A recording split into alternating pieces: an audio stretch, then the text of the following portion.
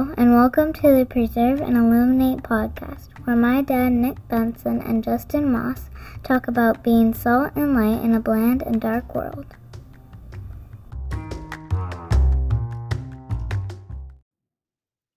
Welcome back to the Preserve and Illuminate podcast. I'm here with my brother, Nick Benson. What's up? Nicholas. He's wearing a Top Gun shirt, Yes. just so everybody knows. And I'm Justin Moss, and here at the Preserve and Illuminate podcast, we like to be salt and light in a bland and dark world. Amen. So I want to welcome you. Thank you for joining us. And I'm going to encourage you guys to subscribe, to follow us, even share with anybody that you think would be blessed by what we talk about here, which is always going to be about Jesus, but definitely want to encourage you to do that. So today, Nick, we are 66 episodes old. Congratulations. You did it. We did do it. And today we wanted to talk about the fourth pillar, which is witness. No H this time. Witness. So Nick, what do you got, man? What are you witnessing right now? You ever do number play? Like, because you said 66, like things you think of when numbers are said? Like Yasiel Puig? Yeah, exactly. Like okay. Yasiel Puig or Route 66. Route 66. Things like that. I do. Yeah. I got issues in my head, though.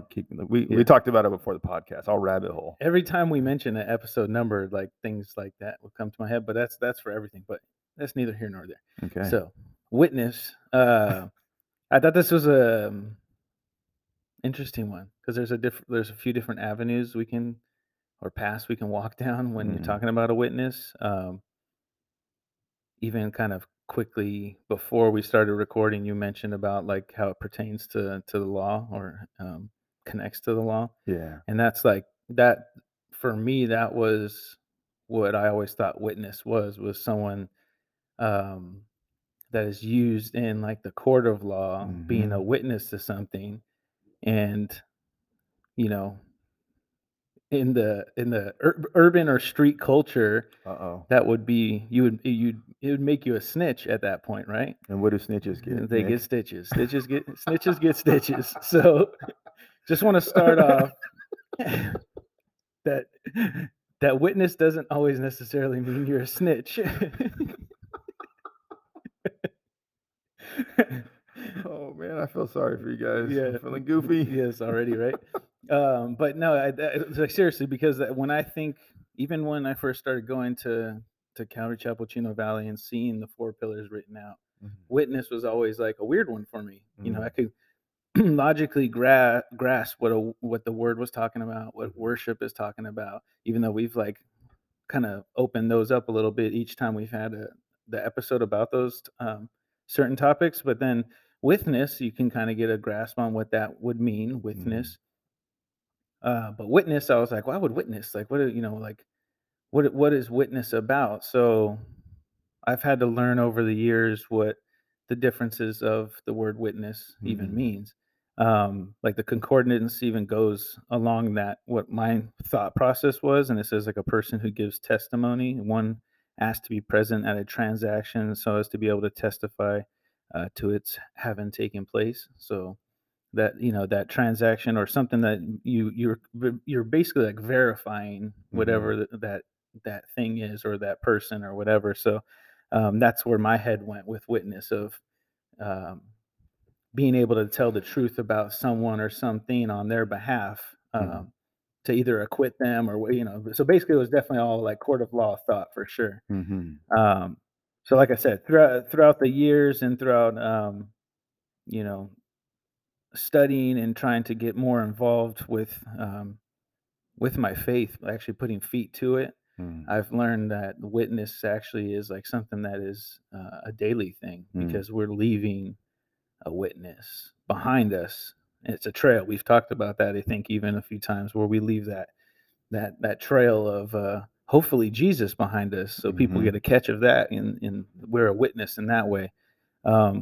So yeah, hopefully this episode we can kind of go down those couple of different pathways and break this open a little bit. So kind of throwing it back into your court, where did your mind go with witness right away?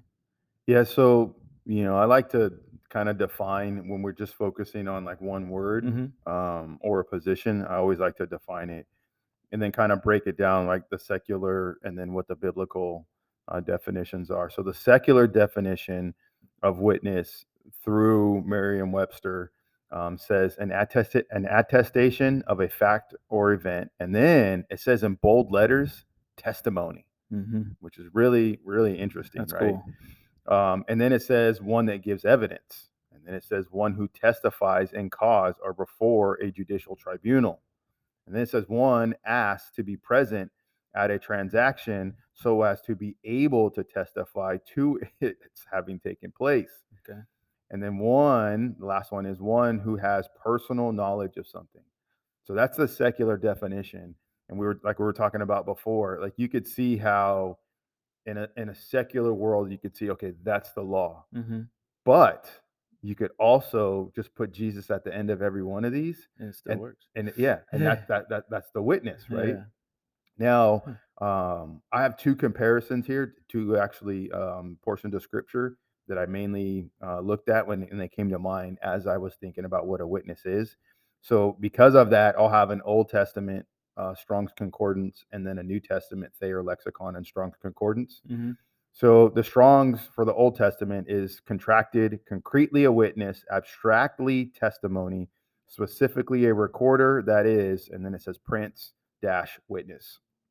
In the New Testament, in the Thayer Lexicon, it says in a legal sense, and then it says a historical sense, one who is a spectator of anything. Mm-hmm.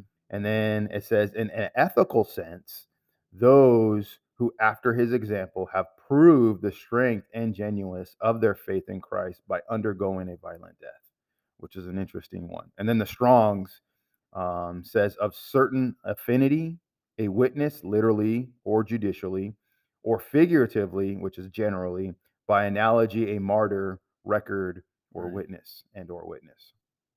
So those are the definitions of what a witness is. Mm-hmm. But we can boil it down to it's who we are, what we believe in, and then to your point, like what we leave, right? Because Mhm. what we do doesn't matter if it's only in faith and word and not in deed, Mm-hmm. or if it's only in deed and not in faith and word, or if it's just in word and the other ones aren't there. Like there's a point where what we do is leaving a witness. But the interesting part about a witness, and we could look at this in a secular judicial setting, or we could look at it as a witness of our faith setting, is that how it is perceived is just as important, right? What ground that seed falls on Mm-hmm. is just as important. Mm-hmm. And the reason I mention that is because as witnesses, we have to continually be the ones at a minimum that are tilling the land. You're tilling people's hearts, Right. and that is like the basis of a witness of what you're leaving, right? Can we walk away from somebody, however long the encounter, and them kind of have a little bit of question in their mind, like that was weird, or something was odd there, Mm-hmm. or what was that? Mm-hmm. You know what I mean? At a minimum, Right. just so it kind of tests and questions and challenges their mindset and what they know to be their future. Right. It leaves the soil fertile rather than flattened or hard. Or hard. Yeah. There's no thorns. You've tilled it a little bit. You've tilled it. Because you've made them curious or interested. What was different? What made them different? Yeah. Exactly. That's cool. I think that's where we'll, for this episode, I think we'll travel down is like what our testimony is. That's the witness that we leave, but then also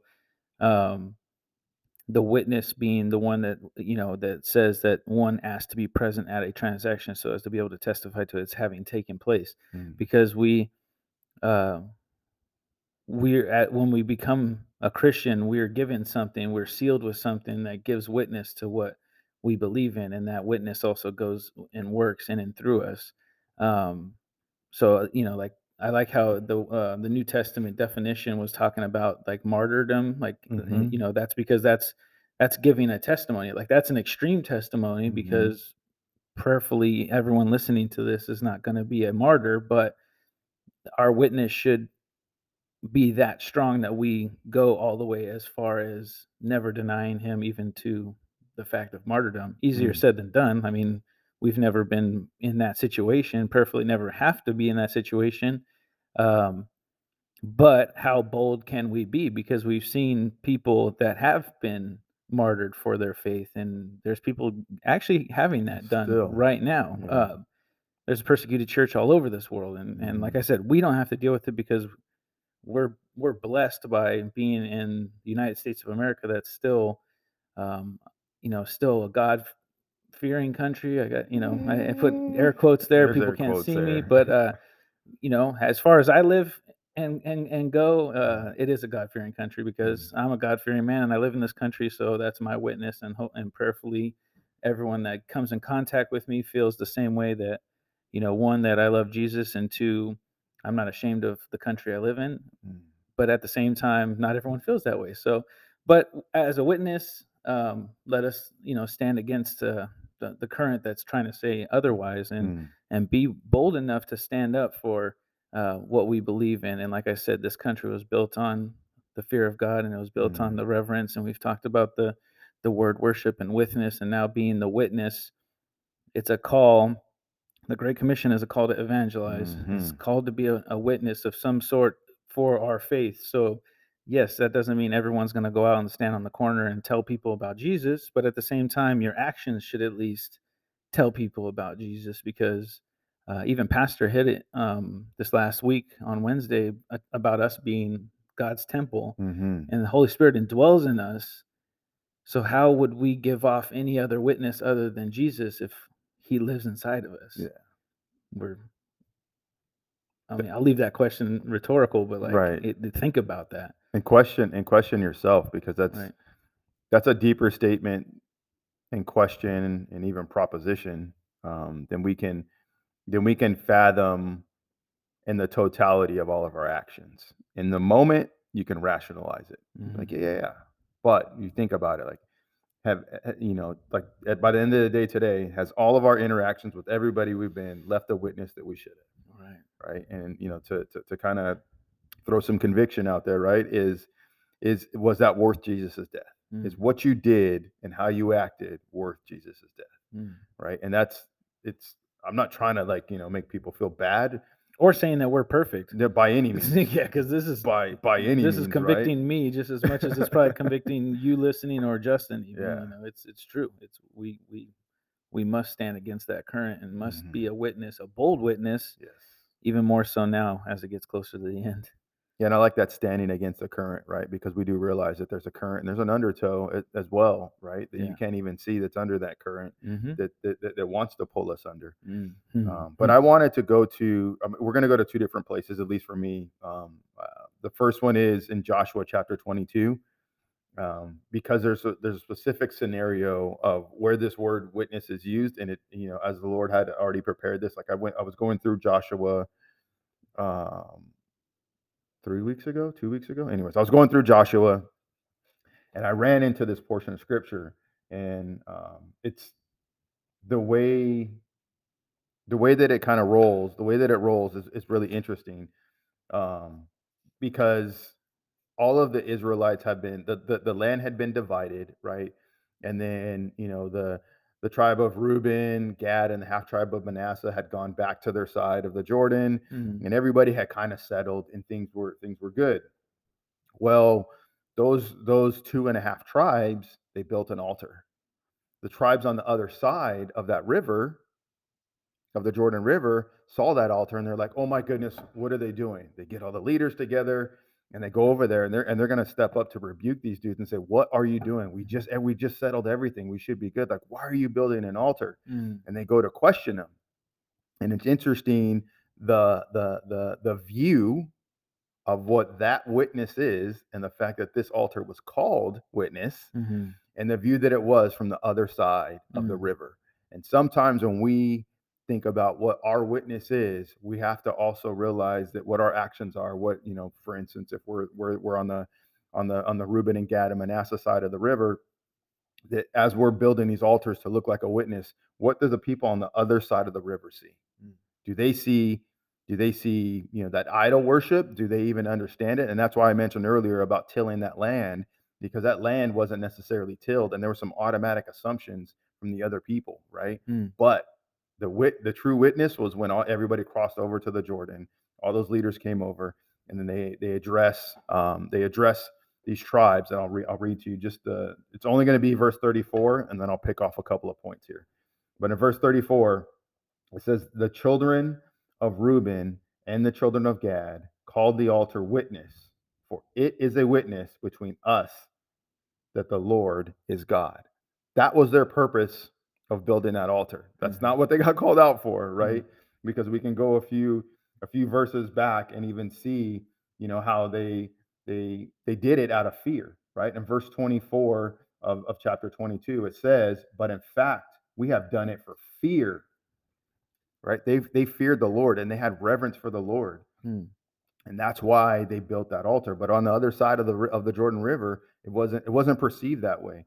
And we, as Christians, have to be mindful of what our witness looks like. And the reason I'm bringing this up is because a lot of people can be rambunctious. They can be obnoxious. You could Bible beat people, or we can condemn people, and we have to be careful, because that's not a witness. Conversely, we can't be, standing up for anything but Jesus. So if we're standing up for a political party, if we're standing up for, certain rights, like whatever it is, if we're standing up for those things, then that got put before Jesus. That is what I call, by definition, a spiritual eclipse. That came between you and the Son, the SON.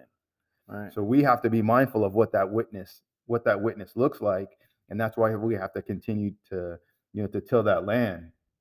But you could see that, in let's see, verse 31, they say, this day we perceive that the Lord is among us, because you have not committed this treachery against the Lord. And this is all these leaders that came over to rebuke them, and they're like, well, we made a mistake.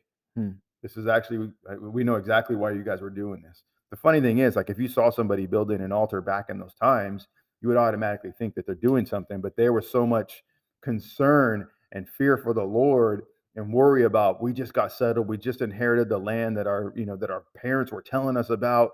We won all these battles. The Lord said he's going to protect us. Joshua just blessed the land, like we're good to go. But what are you guys doing? And that was the witness that the half tribe of Manasseh, Gad, and Reuben left. And at the same time, we have to ask ourselves, like, what does our witness look like to others, and is our heart right? Their heart was right. And as soon as they were approached, it opened their eyes, right, and kind of removed those scales from their eyes, so that they could see, okay, yeah, wow, all right, wow, we see what you guys are doing. There was two cool things that popped up in my head during what you're talking about there. The witness of, for us to apply nowadays, that the ones that were not, the ones that didn't understand, rather than just going and canceling, they went and communicated. Yeah. I think that's huge for right now, because people don't, the confrontation is confrontational rather than communication to restore. Like they're not, people nowadays don't confront people in hopes of restoration. They confront people in hopes of cancellation. So it's like, that for me, like, was huge, and that's an application of, that's a witness for us to take heed to. And then secondly, too, the fact that how bold the Reuben and Gad side were to recognize and be grateful of what they've received and give the glory to God immediately. Yes, they put out a witness that may have caused stumbling on the other side. Yeah, I was like saying that word, and I was like, I think I'm making up a word. I don't even know if that's a real word. But okay, we're gonna rename the podcast Stumbulation. Nick is a Stumbulation. So yeah, so the witness of them being bold and to praise God, no matter what even their own family across the river thought, or family members, relatives, I guess you can say. But yeah, how powerful that witness is, because it actually drawed those people to what in turn to God again, because their heart wasn't right, because they're actually questioning someone's worship. You're right. Yeah, so it's like that's big because, like you said, like we can question people's worship because of what political thing they believe in, or what they may watch on TV, or what they use as like relevance in story, or so like we have to be a little more gracious and to receive what people's witnesses are, because when you were reading this, it reminded me, I don't know exactly where it is, so forgive me for that, but where the disciples come to Jesus and are saying, so and so's talking about you to other people, and they're not one of us. And Jesus was like what, like if they're talking about repentance and Jesus, me being the son of God, then let them be. Don't stumble their witness, because yeah, they're not part of the 12, but they're still being a witness to the light. So let them be. And I think that's big for us, like, because we can be real critical. Like, I can think of people right now, not personal people, but people that are, say, like on YouTube, or people that they share just from their side only, and they really go hard with it. And some of it is like entertaining, some of it is cool, but then it gets to a point where it's like, okay, that's a little over the top. Like, okay, there's no love in that, or yeah, there's no grace in that. Like, where's the forgiveness? Yes, we need to rebuke, but is that all you do? Yeah. And how does that look? Right. To the other side, what's the witness look like? Like, maybe you received a rebuke, but you're fearful of getting rebuked again, so you start to fade away. You're like, I don't want to be rebuked. And that's the wrong type of fear. That's fear of man and not God. Yeah. That's good. That's awesome. So going along that point and going with that, talking about a man's witness, I went to John 1:6 through 8. And it says, God sent a man, John the Baptist, to tell about the light, so that everyone might believe because of his testimony. John himself was not the light. He was simply a witness to tell about the light. And then actually verse 9 says, the one who is the true light, who gives light to everyone, was coming into the world. So John the Baptist was put on this planet to prepare a way for the Messiah. He was a witness his testimony was a witness for the one to come.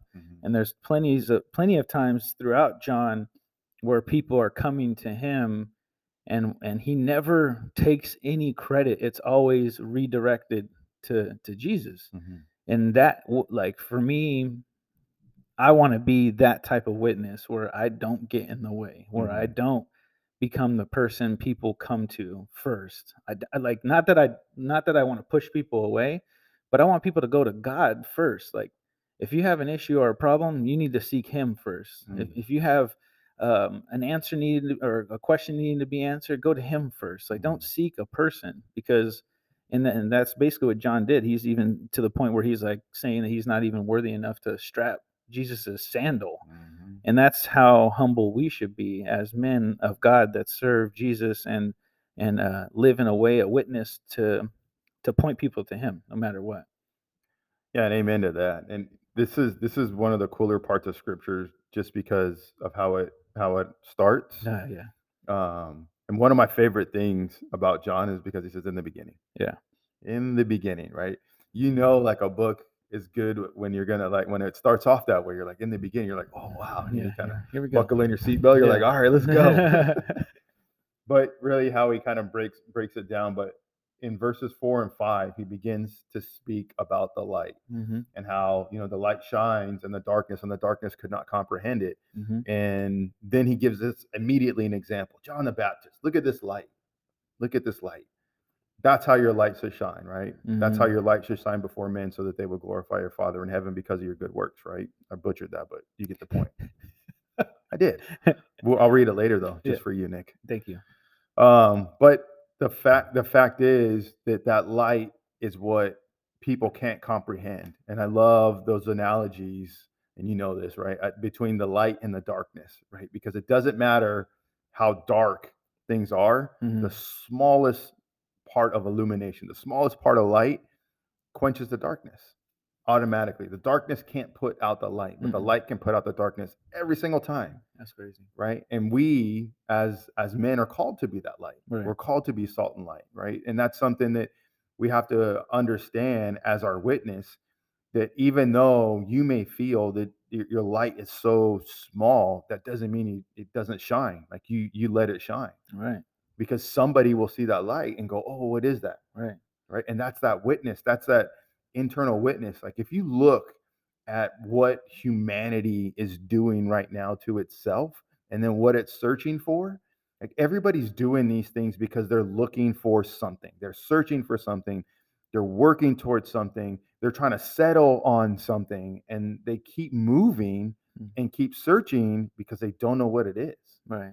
If you think about it, if the room was completely dark and you're walking around, you'd be looking for something, Yeah. right? You'd be looking for the light switch. Yeah. I'm just saying. And where the power source is. Yeah. I'll get you started now. Sorry. But this is one of my favorite portions of scripture because of how that light is portrayed, and in the example, Right.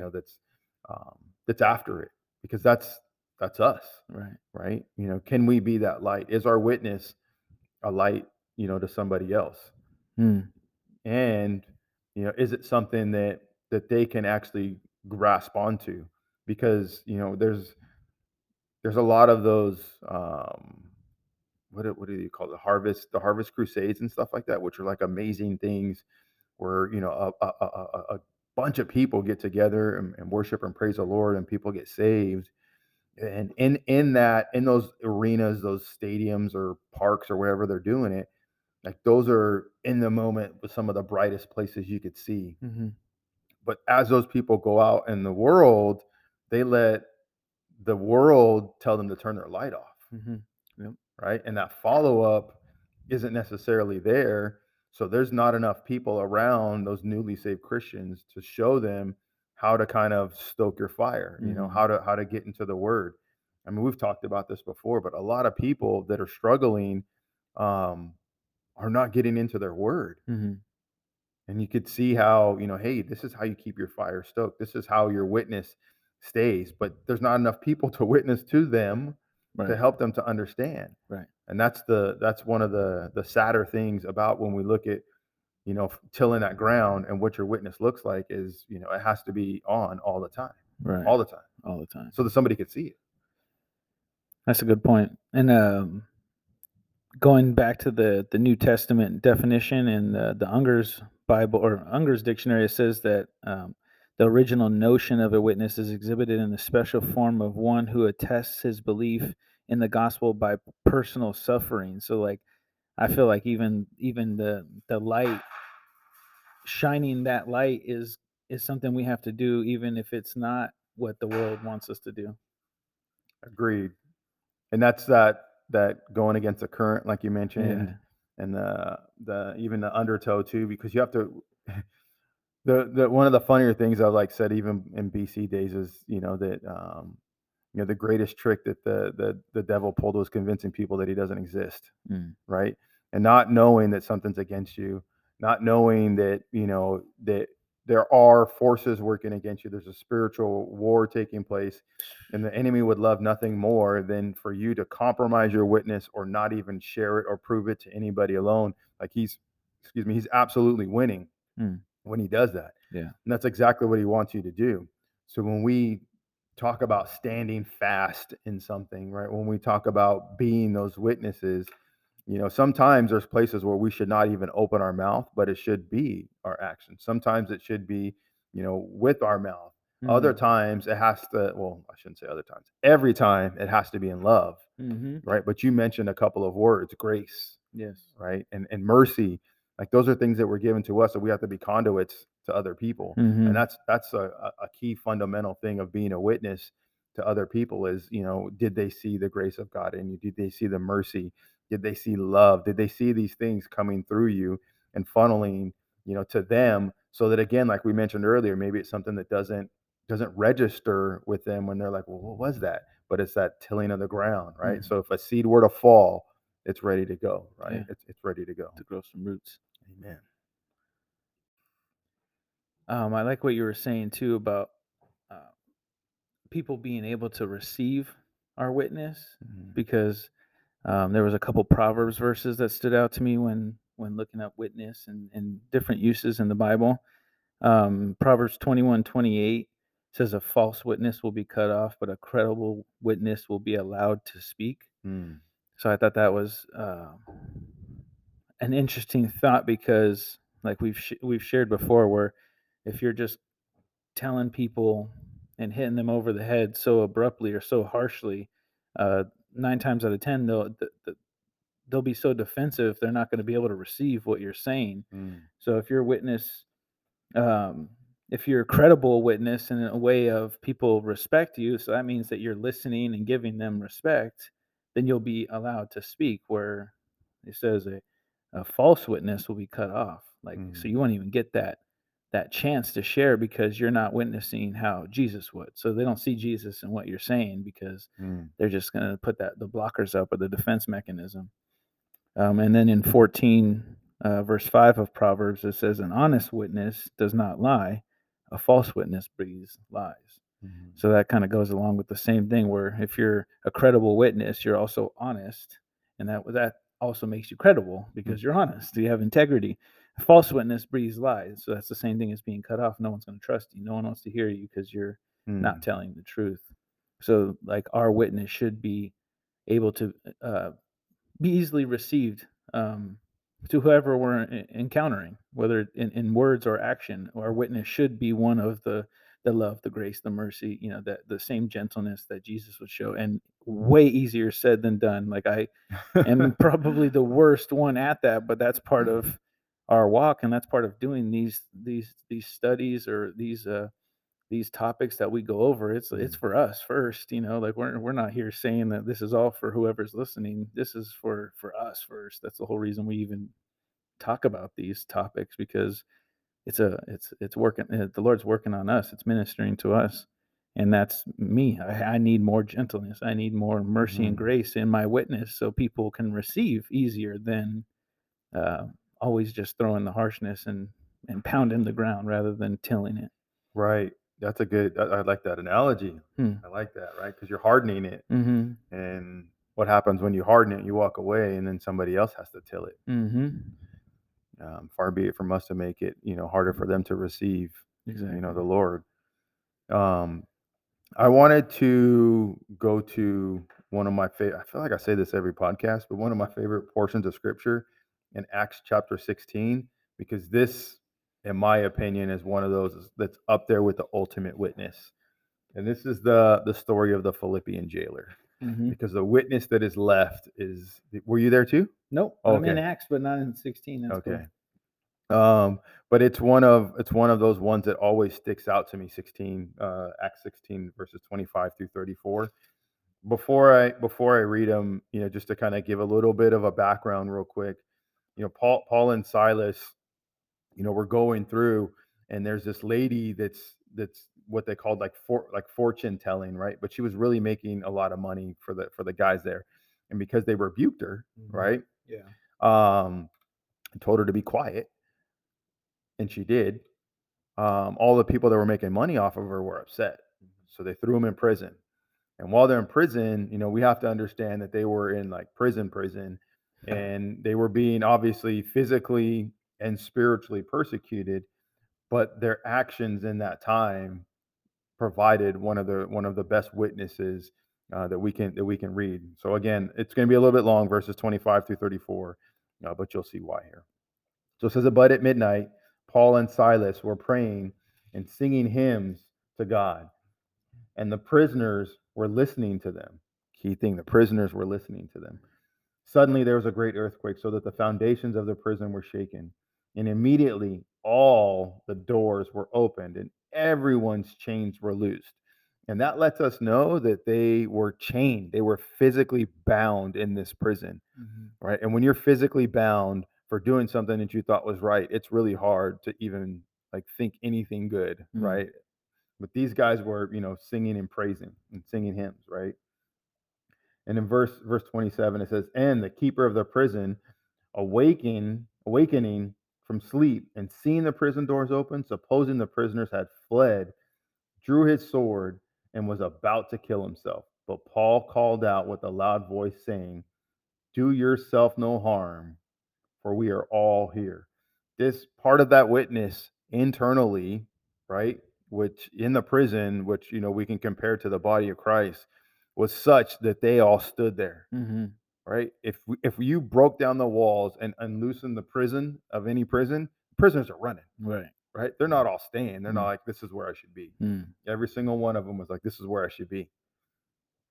So then he called for a light, ran in, and fell down trembling before Paul and Silas.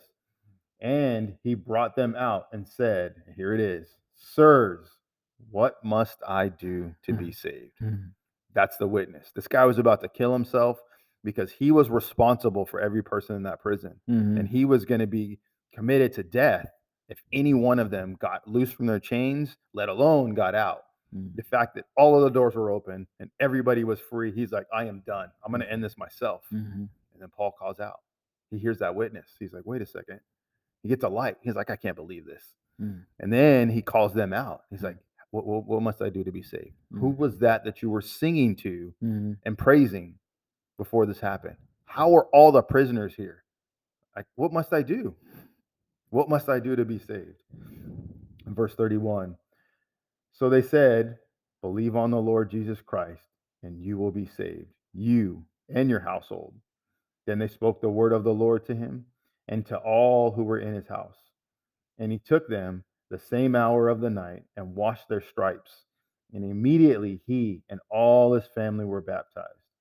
Now, when he had brought them into his house, he set food before them and rejoiced, having believed in God with all his household. So that witness, that seed, began to have all kinds of plants, right? And his whole entire household was saved. And you can think about the oddness of a jailer bringing prisoners to his house and rejoicing. Foreign, like that is like a huge deal, right? But he was so moved by that witness.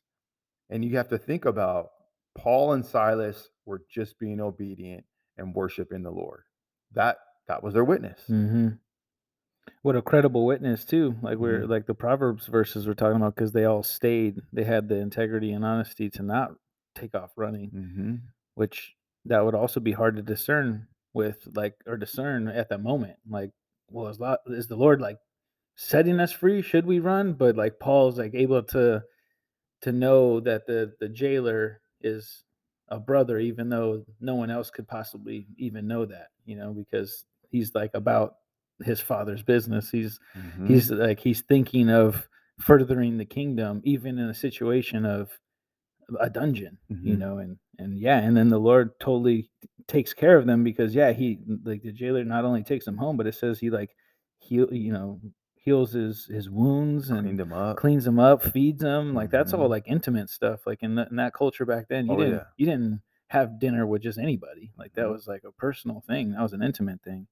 So it's just a picture of Jesus and his grace and mercy at that moment, and blessing the obedience of a Paul and all the everyone else that was there. It's pretty cool. Yeah, and the witness of even them being in jail, knowing that that's where they're supposed to be. You know, when you're being persecuted, a lot of times you take your eyes off of the reason that you are where you are. Right. If you're still alive, God has a purpose.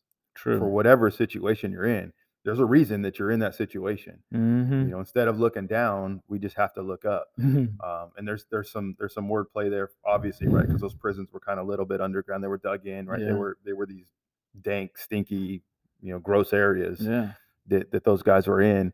But to your point, they stayed there because Paul and Silas knew that we have a purpose here. Right. Or think about the amount of persecution that was on them and the fact that they were even singing. Right. Yeah, in that present situation, to be able to sing, that's so crazy. But I wanted to go. It actually kind of works out pretty cool, because the verse of the day for today coincides with this. But the witness of the Spirit, that was the second part that I wanted to go in. Besides our personal witness, was the witness of the Spirit, meaning that's people like to question, are they saved? Who's saved? Who's not saved? Obviously, we're not here to answer that question. That's between them, that person and God. But in my life, I've been a witness to the Spirit moving in and through my life, where that's the witness of being saved, is when you know that the Holy Spirit is not only upon you, but it's also he's also working through you. So like in Acts 1:7, Acts 1:8, it says, "But you will receive power when the Holy Spirit comes upon you, and you will be my witnesses, telling people about me everywhere in Jerusalem, throughout Judea and Samaria, and to the ends of the world." So you will receive power when the Holy Spirit comes upon you, and you will be my witnesses, telling people. So I thought that was like a powerful picture of the witness of the Spirit, the Spirit coming upon us and giving us the power to witness about what our faith is, or about why we believe, who we believe in. But the verse of the day to kind of tie it together is John 14:26, which says, "But when the Father sends the advocate as my representative, that is the Holy Spirit, he will teach you everything and remind you of everything I have told you." So the empowering of the Holy Spirit is a witness that we are saved. It's like that guarantee, that promise that like he's working in and through our lives. Like you said, we're here for a purpose, so we have to trust that we're alive. We have his Spirit for a reason, and be bold in it and be the witness he's called us to be. And like I said, we're not all called to be, the one on the corner. We're not all called to be a pastor. We're not all called to be, a politician. We're all called to be Jesus's witness, and that's our testimony. So we walk in that, and he gives us power he gives us the power to do so. That's what, these verses I talked about mention, but also as you read more in the Bible, that promise, that seal, that Holy Spirit guarantee is in and through the New Testament and even the Old Testament, but New Testament for sure. Paul, really gives us a solid and sure foundation to stand on, to know that we have that power, that dunamis power, the dynamite. Watch out.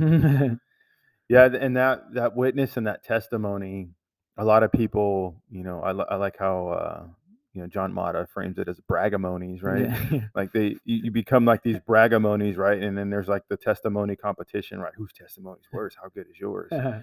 But a lot of that, interestingly enough, is the past, right? And the more you talk about that, and that becomes your witness, then it's harder to actually witness for Christ. You could talk about the work that he's done to get you to this point, which is valid and good, but at the same time, we have to look forward to what he will do. And those opportunities for us are those witnessing opportunities, but it shouldn't be about us. It always has to be about him.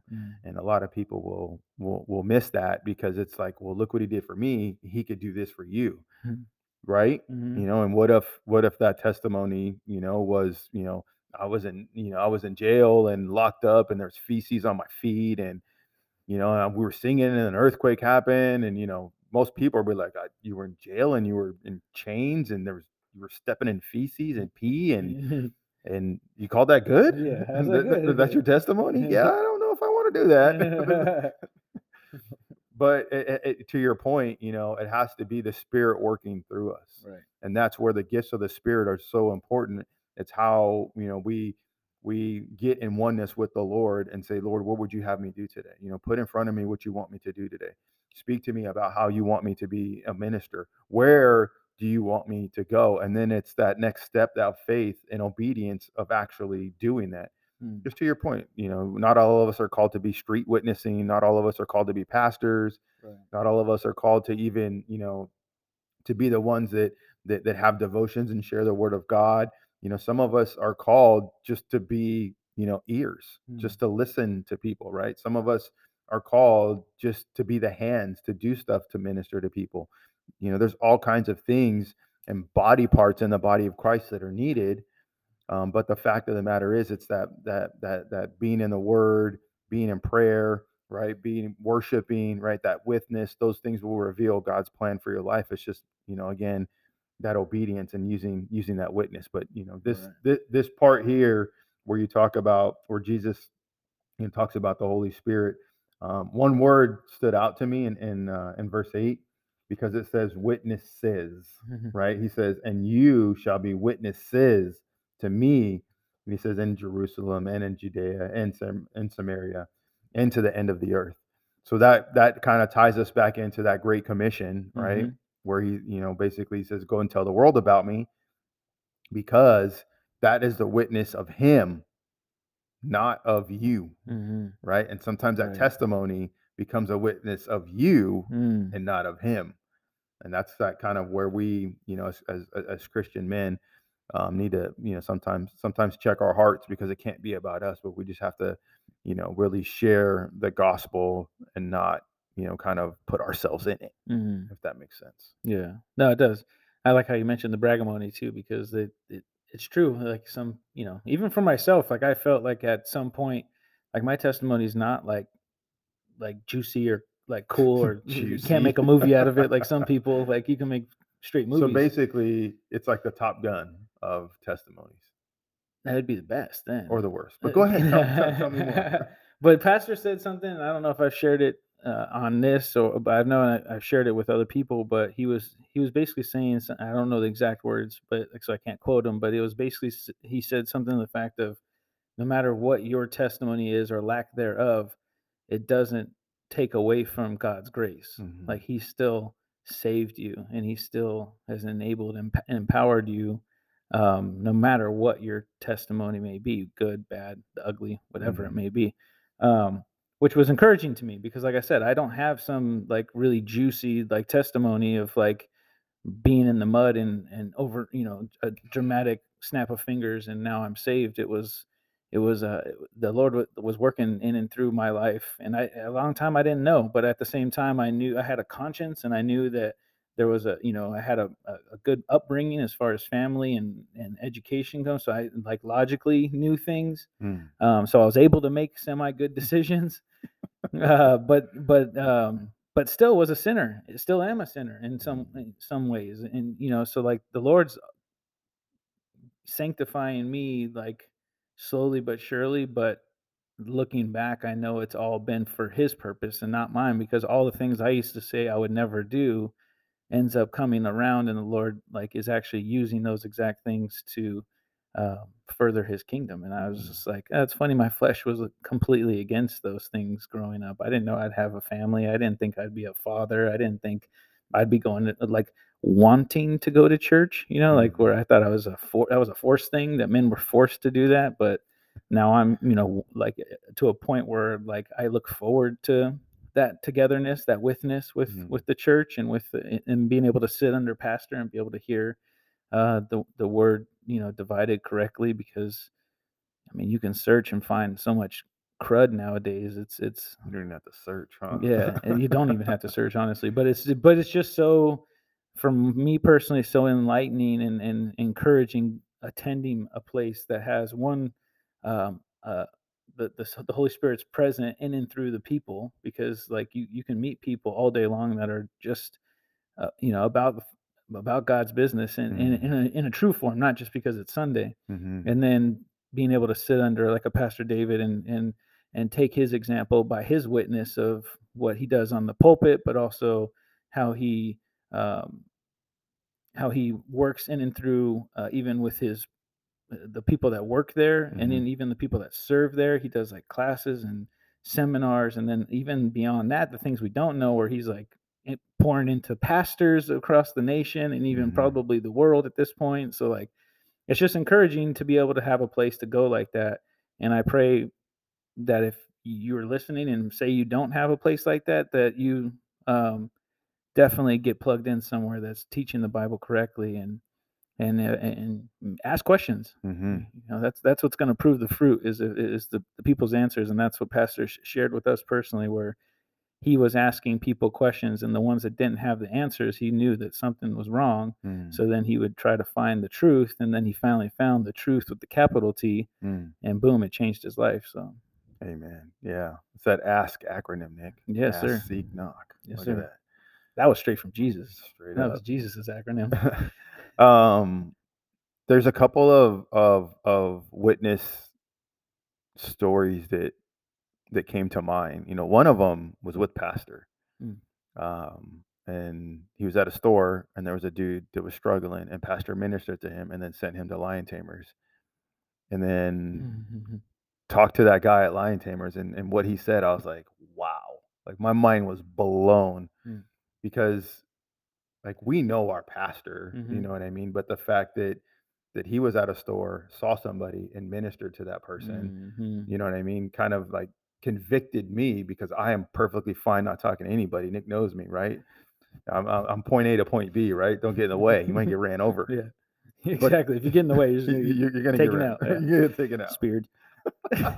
Like Goldberg. Right? Move out the way. But that witness, that it wasn't just like a happenstance, you know, it was a divine appointment for that guy, that he continued to meet.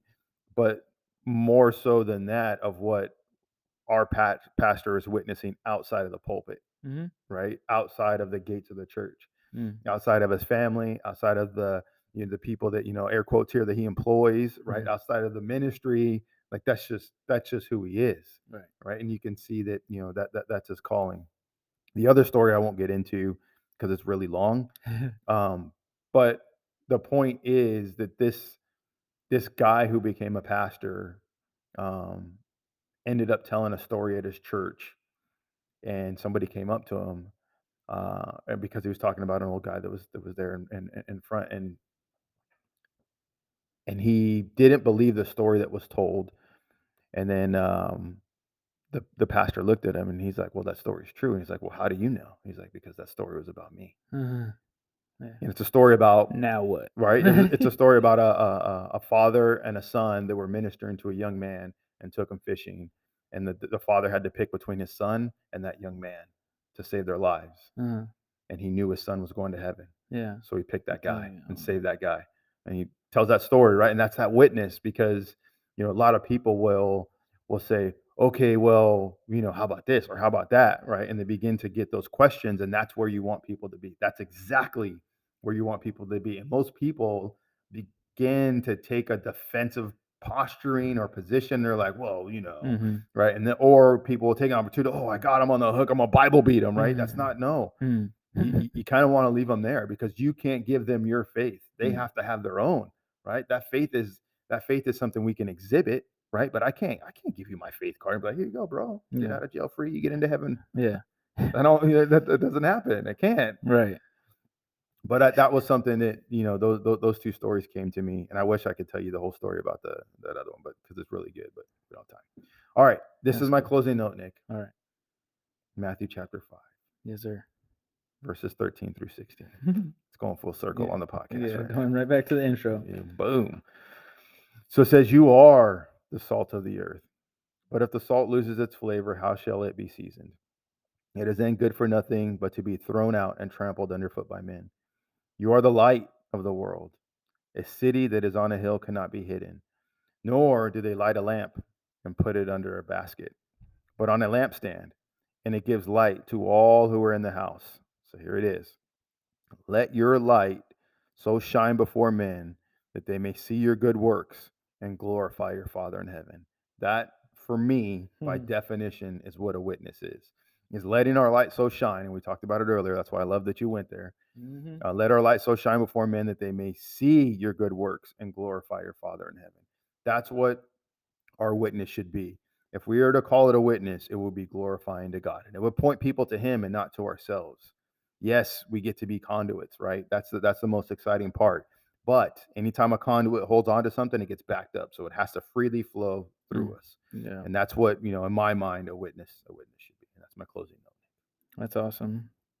And to kind of piggyback on that, to full circle this 4-part series, because we started with the Word, and John 1 starts with, "In the beginning, the Word already existed," right? And then today we went to verse 7 and 8, which talks about John the Baptist not being the light, but simply being a witness to tell about the light. So the Word, God or Jesus, becomes the light of the world. John was the forerunner, the you know, I don't know if this is going to sound bad, but kind of, you know, the hype man. He was the one that brought Jesus into the forefront, into people knowing that the Messiah was coming. He prepared the people. But then it goes on to be that the Holy Spirit, when Jesus goes home, he sends the Holy Spirit, the advocate, the one that's going to lead us into truth and be the witness that we should be. The Holy Spirit leads us to be that witness. So in 2 Corinthians chapter 1:22 says, 1:21 and 22 says, "It is God who enables us, along with you, to stand firm for Christ. He has commissioned us, and he has identified us as his own by placing the Holy Spirit in our hearts as the first installment that guarantees everything he has promised us." Mm-hmm. That's the witness of the Spirit. I wanted to end there, where we're guaranteed that God, he who enables us, along with you, to stand firm for Christ. He hasn't commissioned us. That's that Great Commission, right? Mm-hmm. He's given us that power, the Holy Spirit. The Acts 1:8, the Holy Spirit comes upon us, and that identifies us as his own by placing the Holy Spirit in our hearts as the first installment that guarantees. I can't get over that, because a guarantee is a guarantee, and if the guarantee is from God, you can put money on it. Like the worldly saying. I'm sorry for that, but like, we can bank on the fact that God's word is true, and what he says is to be true, and what he has promised us will come true. So all we have to do is walk in that and be a witness for him. Mm-hmm. And yeah, it's not as easy as just being handed a faith card, like you said, but it is as easy as proclaiming him to be our Lord and Savior, mm-hmm. and walking in that light. Confess with your heart, or with your mouth, and believe in your heart. That's it. Yeah, amen to that. So may we be witnesses, amen, for our Lord and Savior, Jesus Christ. Yes, Lord. Let's pray. Dear Jesus, thank you for today. Thank you for blessing us and watching over us. Thank you for dying on the cross and saving us first and foremost, but then giving us the power and your Spirit to walk and be your witness on this earth. And I just thank you for giving us that opportunity to share about you in this country. We're able to do so freely, and I pray that we don't take it for granted. I pray that we share in word and deed and be the witness you've called us to be, that our testimony be one that points to you and not ourselves. And I just thank you for this time we've had to talk about you and talk about the things you've done in and through our lives. We thank you for all that you've done. We thank you for our families. We thank you for our pastor, and even the 4 pillars that he's implemented in his church, that's taken root in our lives, and that we've been able to use also as a foundation for our walk. And I pray that anyone listening can also stand on your word first and follow with worship, witness, and witness to be kingdom people, to share about you, and to be the witness you've called us to be the credible witness and not the false witness. I just thank you for empowering us. I thank you for saving us, and I look forward to what you have in store for us today, tomorrow, and so on. I thank you, I love you, and it's in Jesus' name I pray. Amen. Amen. And don't forget, Jesus loves you, and so do we.